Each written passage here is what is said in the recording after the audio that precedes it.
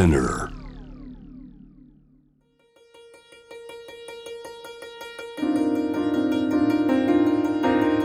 Welcome to Notebook, a guide to art, culture and tourism in Tokyo.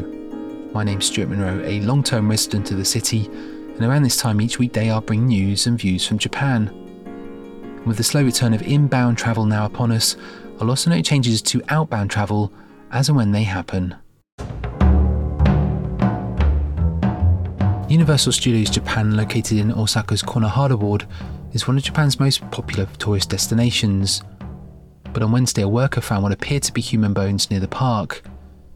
The remains, including what could be part of a human skull, were found by staff in shrubbery along a road west of the premises, and police were unclear whether the remains were male or female and unable to identify the cause of death.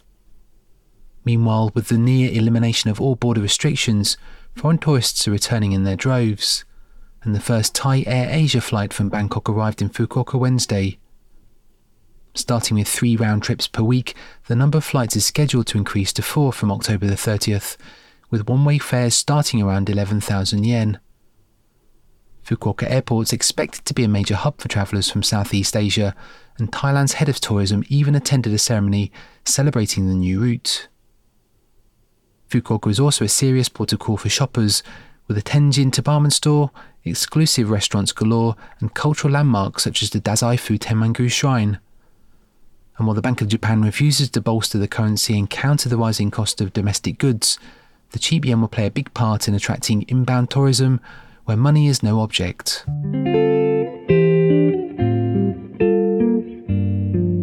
Dutch artist Dan van Golden spent 1963 to 1964 living and working in Tokyo, having already exhibited a series of monochrome, abstract expressionist paintings in the Netherlands.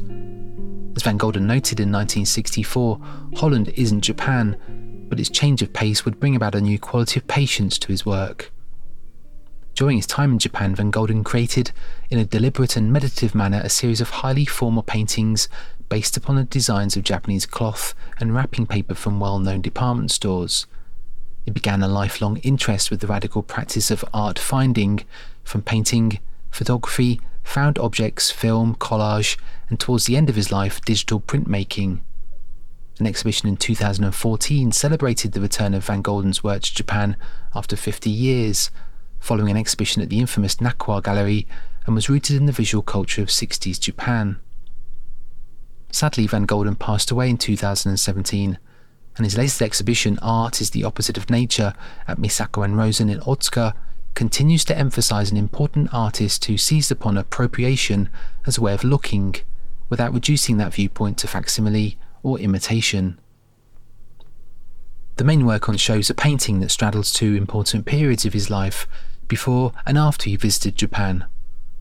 It's a canvas of heavy monochrome paint that began in Holland and was finished in colour fields of spray paint, complete with a red handmade frame.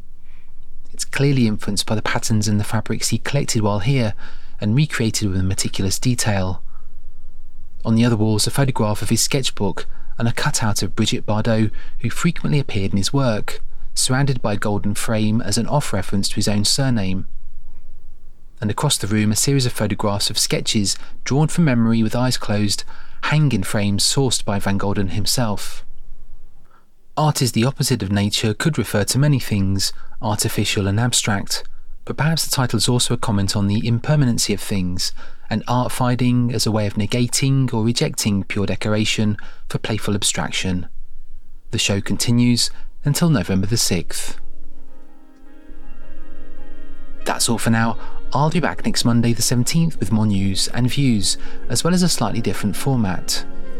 That aside, if you enjoyed this episode, you might consider rating us on Apple Podcasts, or even think about spreading the word online. But for now, thanks for listening. This continues to be Notebook.